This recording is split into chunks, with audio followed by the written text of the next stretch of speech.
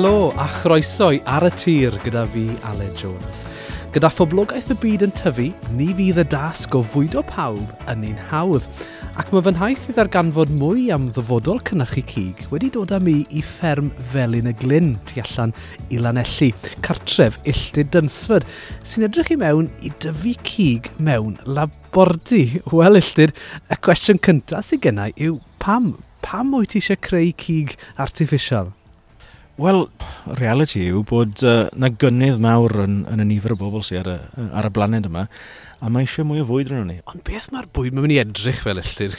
Wrth gwrs mae'n rhaid edrych yn weddol debyg i gig naturiol, ond beth mae'n mynd i flasu fel hefyd?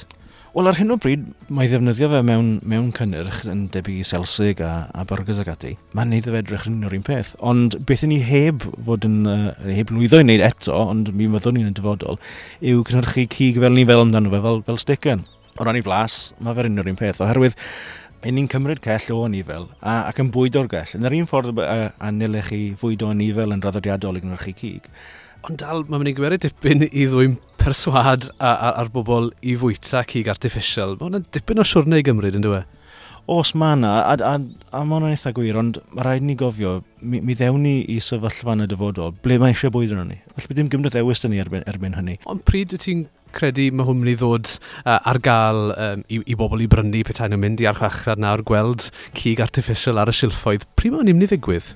Wel, mae'r cwmnïau sy'n ymladd i fod y cyntaf ar y farchnad yn edrych ar rhyw gyfnod 2 mlynedd, ond reality er mwyn i fe fod ar archfarchnadoedd, mae'n siŵr mae rhywbeth rhwng 5 a 10 mlynedd cyn hynny. Ac yn fyr i gloi, Illtud, fel rhywun sy'n mwynhau dy fwyd ac yn gwerthfawrogi bwyd o safon da, petai ti'n cael y dewis o sticken cig naturiol a sticken cig artiffisial, pum se well y ti?